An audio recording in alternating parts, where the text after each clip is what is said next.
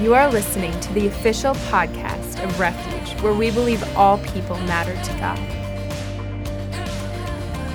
Well, I'm very excited as we embark on this venture, as we explore and investigate key parables of Jesus. And you might, now something I hope intrigued you is the burning chair. Anybody take notice of the burning chair? And you say, why the burning chair? It got your attention, right? Kind of like the same thing, the burning bush for Moses.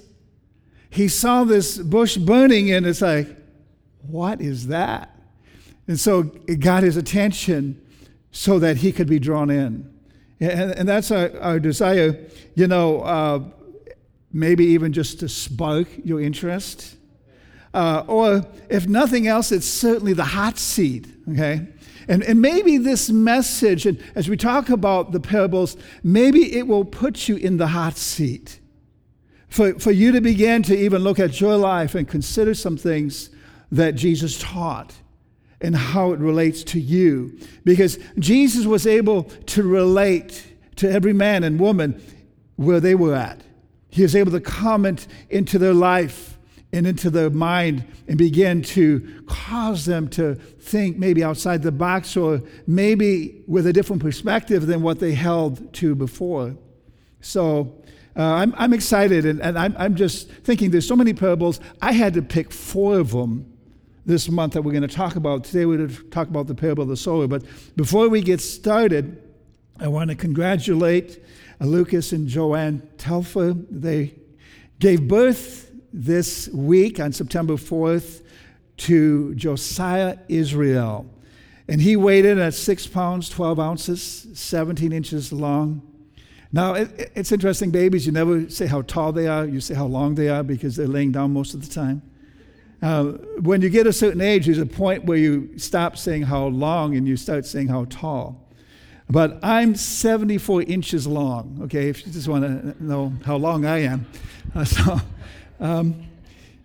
So I have a few mentions to make here as well. You got a bunch of goodies when you came through the door. That smiling, wonderful greeter handed you this. And so there's information in there that we encourage you to look at and become familiar with. New small groups are starting this month. We call them Turning Points.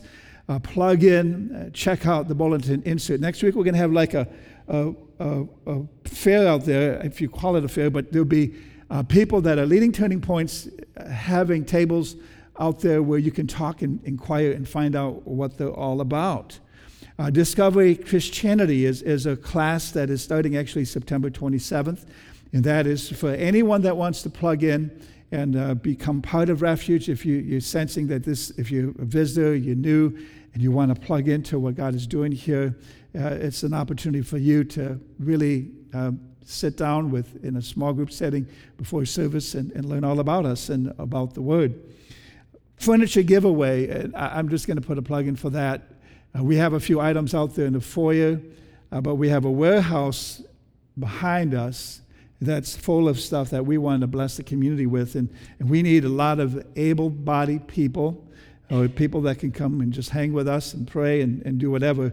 Tracy will put you to work. We've kind of put her in charge of this event, but we believe that it's going to plant some seed in people's lives and meet some needs in the community. Schools and college have begun. We welcome back any UWSP students here this morning, and this is Labor Day weekend, so just as much as people are coming back, people are taking this last weekend to camp, to do other things, and so we pray for all the campers and all that. And also, just another mention, Isaiah Saldivar and the team is returning November 5th through the 8th, so we're going to gear up for that and believe God for a mighty harvest in our community. And also, one last thing I have to mention, happy birthday, Anna. Okay, now she and the team is back doing worship. Oh, she's right here. Okay. She's right here. She didn't slip out. Happy birthday, Anna. Everybody say, happy birthday, Anna. And I'm not going to sing, so we'll just leave it at that, okay? So we appreciate Anna and the gift that she is and the blessing she is to this body. Her and David are just such quality people, and we're so blessed to have them as a part of the lead team here at Refuge. And so appreciate you guys. All right. So I did bring some humor this morning, but I'm really reluctant to share this, so we could just skip by this part. Okay? All right. Well, the Energizer Bunny, you know who that guy is? You've seen commercials on TV about him. And Peter Cottontail got into this argument. Now, it got really heated. The squabble kind of escalated, and finally somebody called the police, and the police came and they put him in jail. And so the two were arrested, and one was later charged with battery. Now, at the court hearing, the presiding judge actually, upon reviewing the day's agenda, said under his breath, "Well, it looks like we're going to have a bad hair day."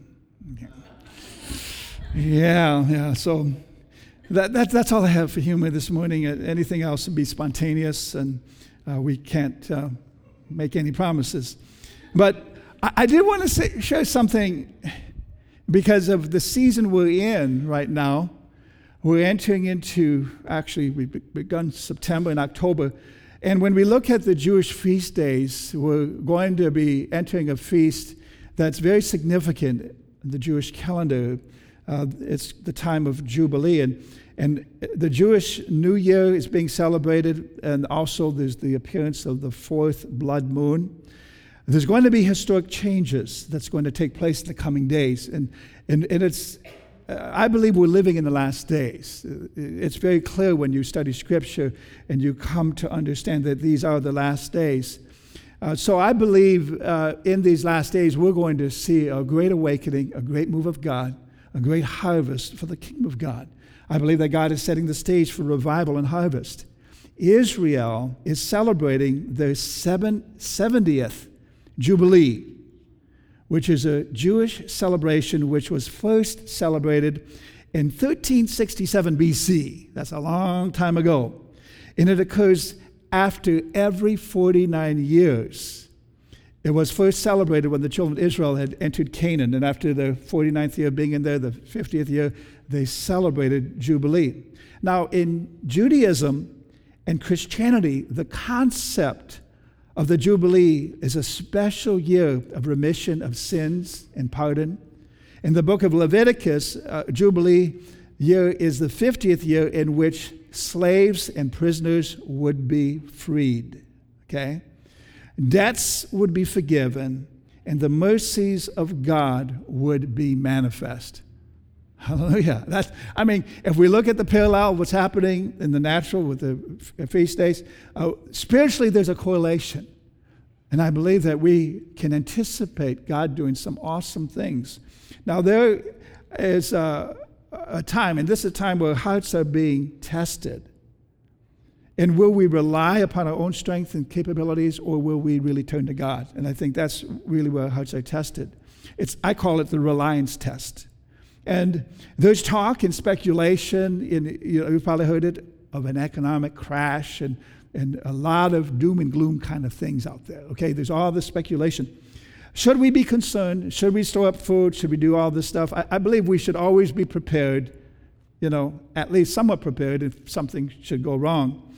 But one should never put their faith in that. We should always look to the Lord, because hoarding food and all that stuff, may not be really trusting God. No matter what comes, we are called to be overcomers, and God's promised that He'd never leave us or forsake us. And I believe because of what God's doing in this nation, there's a great prayer movement as people are seeking God, which I believe is going to give way to a great move of God in the land. Because we see the principle in the Word, when people come together, when they seek God in prayer and fasting, that God shows up, God moves. And I'm anticipating God to move in a great and powerful way. Can you say amen? All right. So you ready to get into this parable? All right. So we will look at these key parables of Jesus to examine their relevance in our own life. And it's my desire to really relate the teachings of Jesus to real life issues. And because it's things that we can relate to, challenges that we face, that we just need help to get through so that we can overcome. I believe most people like to hear a good story, and we see a story that we can relate to. A great storyteller is a very effective communicator, and that's what Jesus was and is. Jesus was the greatest storyteller of all time, and his stories are called parables. And it's our desire at Refuge for people to encounter Jesus when they come through these doors, through his teachings, through Jesus' teachings, especially the parables. Through the parables, we gain understanding of important life principles that can help us to connect to the greatest teacher of all time, Jesus. According to dictionary.com, a parable is a short allegorical story designed to illustrate or teach some truth. It's a religious principle or moral lesson, or to teach a religious principle or moral lesson. It's a statement or comment that conveys a meaning indirectly by the use of comparison, analogy, or the like. So truth is often hidden within the parable. So that means we have to investigate, we have to go deeper to see what is really being said, what message is really being communicated. Parables are often create a greater interest and hunger for people to go deeper in their search for truth in their lives. And so as we go through this, I want you to turn to Mark chapter 4. And we're going to be reading verses 1 through 24. And this parable is entitled The Parable of the Sower. And again, parables can be illustrations that help us relate to spiritual truths for practical application in our natural lives, in the natural life. People often wonder why Jesus spoke in parables, but yet it's clear to see that it was to give people an understanding of spiritual truths and spiritual principles. So, all right. Are we at verse 1? Now, it has been said that a parable is an earthly story with a heavenly meaning. Okay, that's something good to put in notes if you're taking notes. And the focus of this parable is on the sower, the seed, and the ground. Remember those three things: the sower, the seed, and the ground. Verse 1. Mark chapter 4, verse 1, again he began to teach beside the sea. And a very large crowd gathered about him, so that he got into a boat and sat in it on the sea.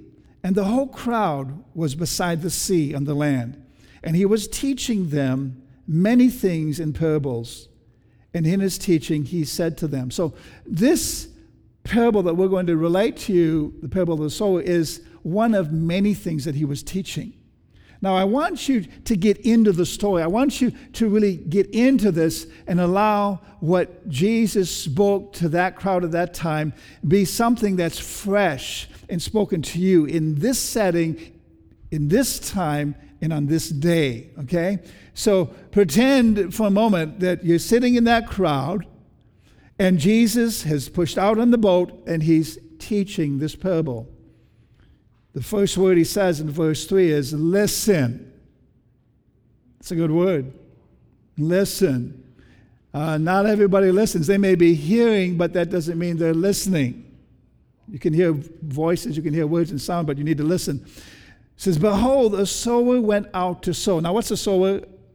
A sower is somebody that scatters seed, that plants seed, okay? That's what a sower is. And as he sowed, some seed fell along the path, and the birds came and devoured it. Other seed fell on rocky ground, where it did not have much soil. And immediately it sprang up, since it had no depth of soil. And when the sun rose, it was scorched, and since it had no root, it withered away. Other seed fell among thorns, and the thorns grew up and choked it, and it yielded no grain. Now we see here several things happening in this passage. And our thorns, we'll start there, they represent other things that choke the life of the seed that is planted. And we must understand the potential and the power of a seed. Seeds will reproduce after their kind. Seeds will produce something that maybe wasn't there before. The seed is planted. And let's read on, because I'm going to give some further explanation as we go along. But in verse 8, and other seeds fell into good soil and produced grain, growing up and increasing and yielding 30-fold and 60-fold and 100-fold. And he said, he who has ears to hear, let him hear. Okay, now that's an interesting phrase. If you have ears, then you need to hear. You need to use those ears to listen. Because sometimes, and I've been there, sitting in church, the preacher's talking, and I hear his voice, but nothing's registering. Because my mind, my focus, my attention is somewhere else. That's why I beg you to engage and really pay attention. He who has ears to hear, you need to hear. You need to hear what is being said. You need to hear what the Spirit of God is saying to the church. Because God's wanting to communicate to us. He so desperately wants to get a message to us. But we need to be willing to hear, to listen, to embrace that message. Because there's many people that they've given God a deaf ear. And they're not really in tune. They're not really listening to what the Spirit of God is saying. And they're going to miss out on what God has for them. And they won't be prepared for what is to come. Okay? I'll leave it at that right there. But going on, now, I want to ask you this question. Are you willing to listen? Are you willing to hear?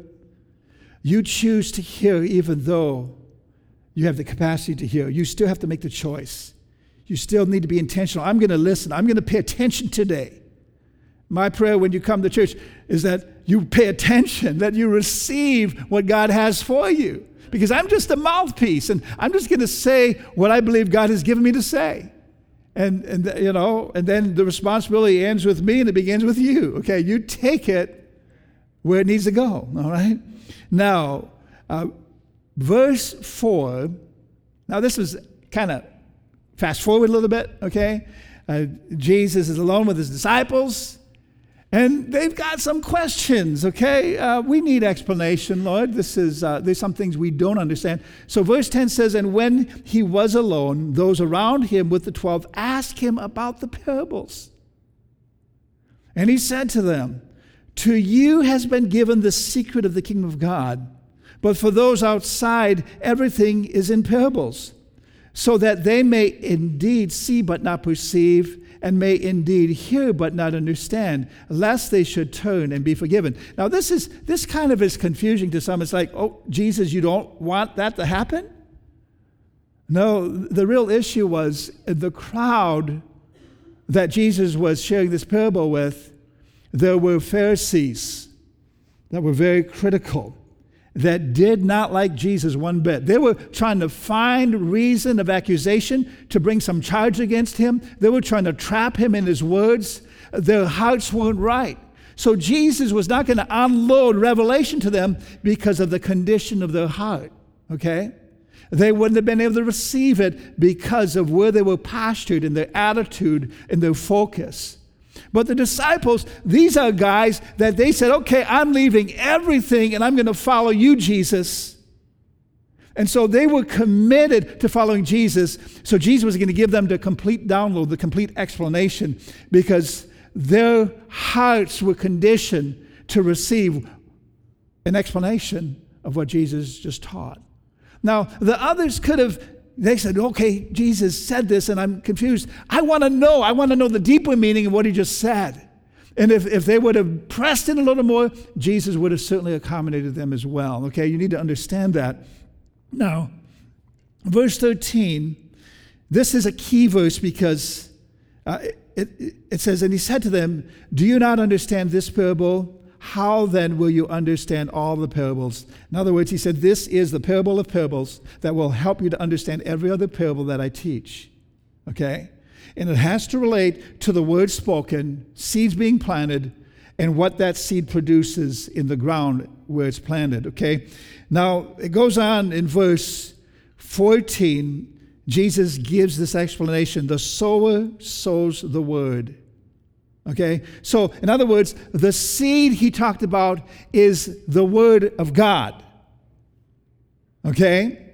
He makes that clear in that one statement. Verse 15, and these are the ones along the path where the word is sown. When they hear, Satan immediately comes and takes away the word that is sown in them. Now, the path represents a track of ground that leads you to the field, that takes you places, but that path is so trodden down that the ground is impacted so that when seed is thrown on it, it stays at the surface. And it becomes prey for the birds that would just come and do it and pick it up and take off with it. It doesn't have a chance to really get grounded or in the ground so that it can take root and grow. So Satan is like those birds that come immediately. Okay, the word was sown, but the person's heart is still hardened.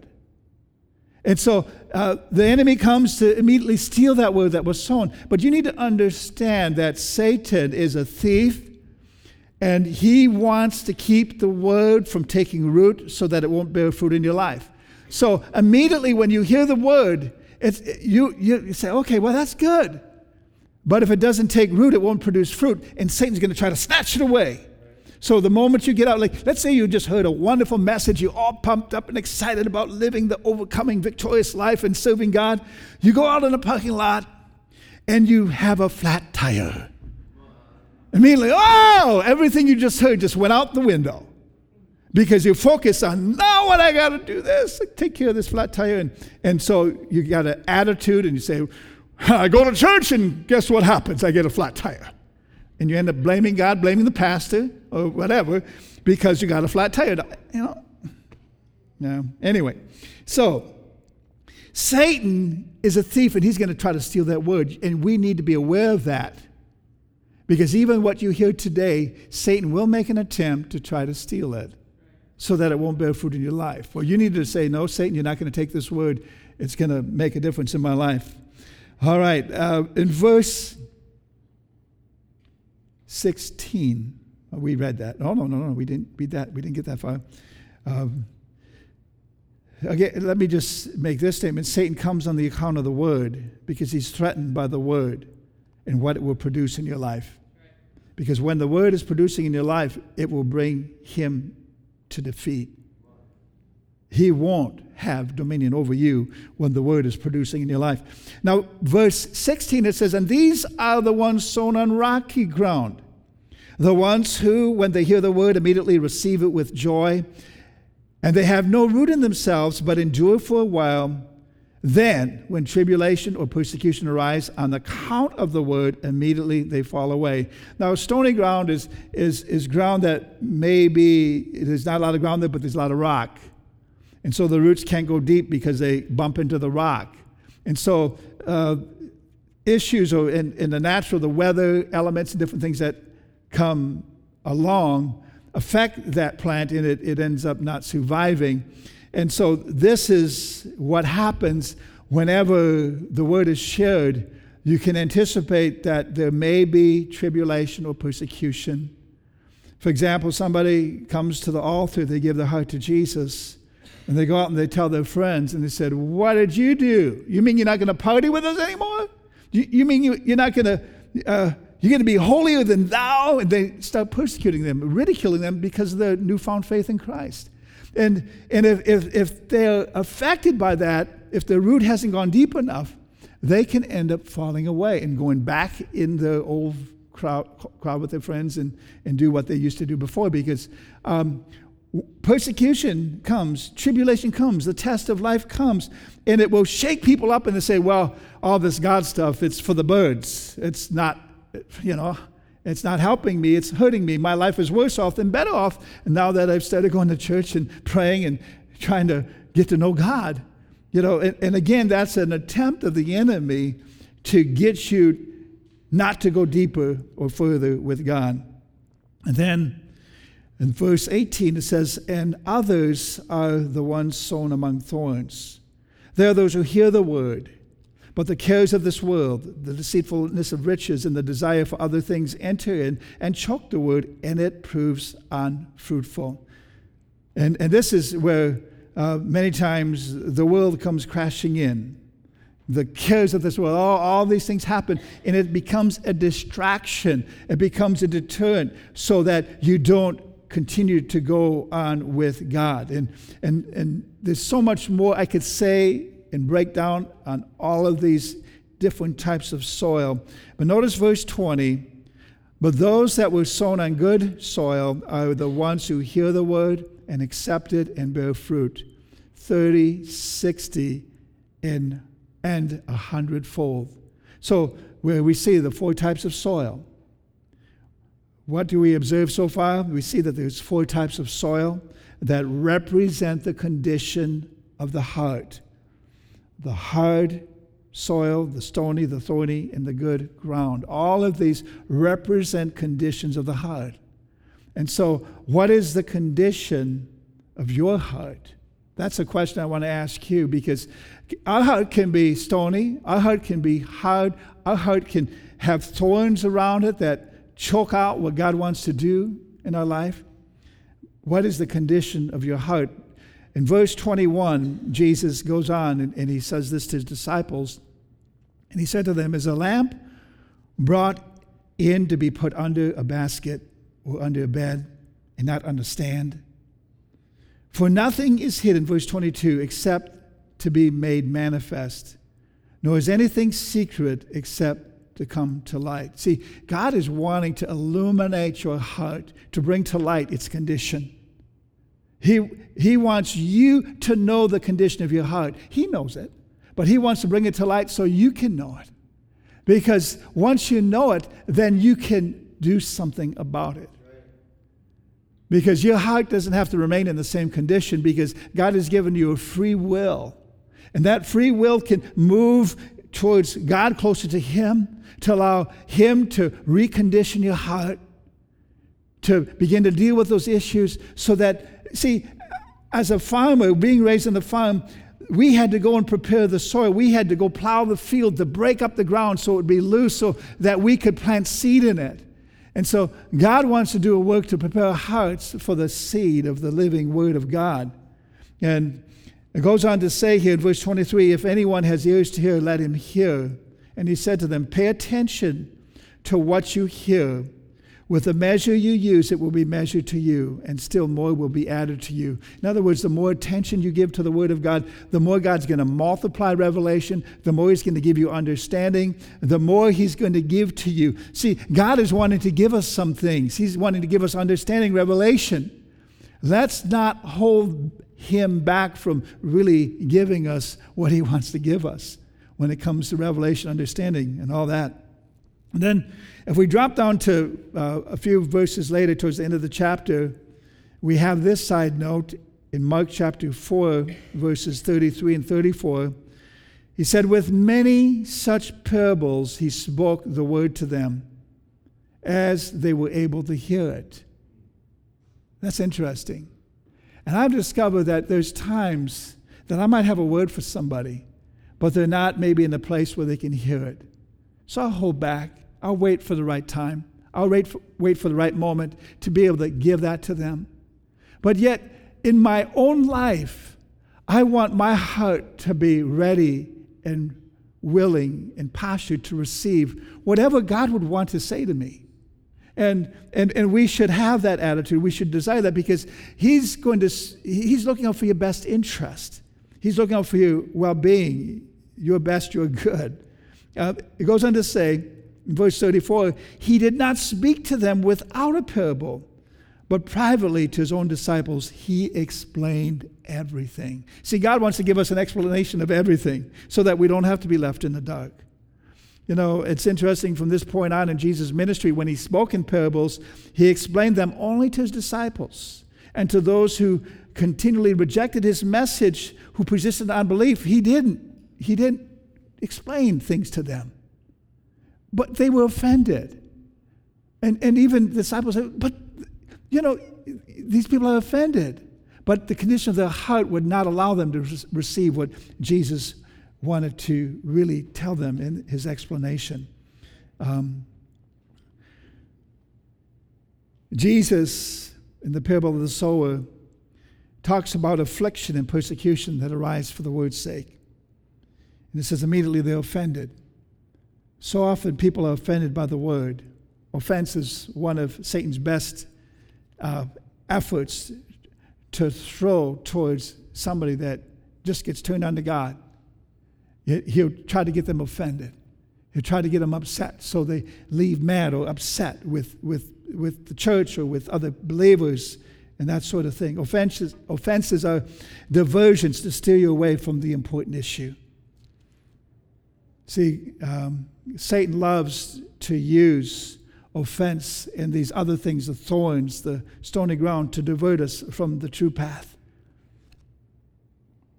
What can we learn from the parable of the sower? And as we wrap this message up, there's 3 things I want to share with you that we can learn from the parable of the sower. Number 1, the condition of your heart determines what the Word of God will produce in you. The condition of the heart.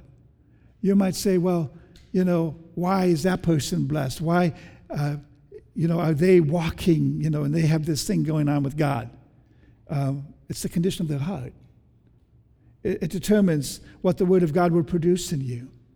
And so we want to focus on that and allow God to really recondition our heart. Number 2, what we learn from the parable of the sower is we need to identify the thief. Satan, who comes to steal the word that is sown. Satan is an enemy. He's out for your destruction. His mission is to kill, steal, and destroy. He's not a friend. He's a foe. He's an enemy. And so we need to be aware that it's many times him at work, because we want to fix blame on our spouse. We want to fix blame on another person. We want to find somebody to blame when, in fact, it may be Satan. And now that doesn't mean we always blame everything on Satan, because sometimes we need to take responsibility for our own issues, okay? But yet we need to understand that he is a foe to be reckoned with, okay? And then number 3, we need to address the opposition, the offenses, the cares of this life, the deceitfulness of riches, which was mentioned in this parable. These are all elements that are going to try to keep you from God's best. These are all things that are going to try to hinder you in your walk with God. These are all things that are going to try to negate the purpose of God in your life, to keep you from fulfilling what God has ordained for you to accomplish. See, we come to God on His terms, not ours. What is the condition of your heart? Thanks for listening to the Refuge Podcast. For more information about who we are and to listen to more inspirational messages for free, visit us online at wearerefuge.net.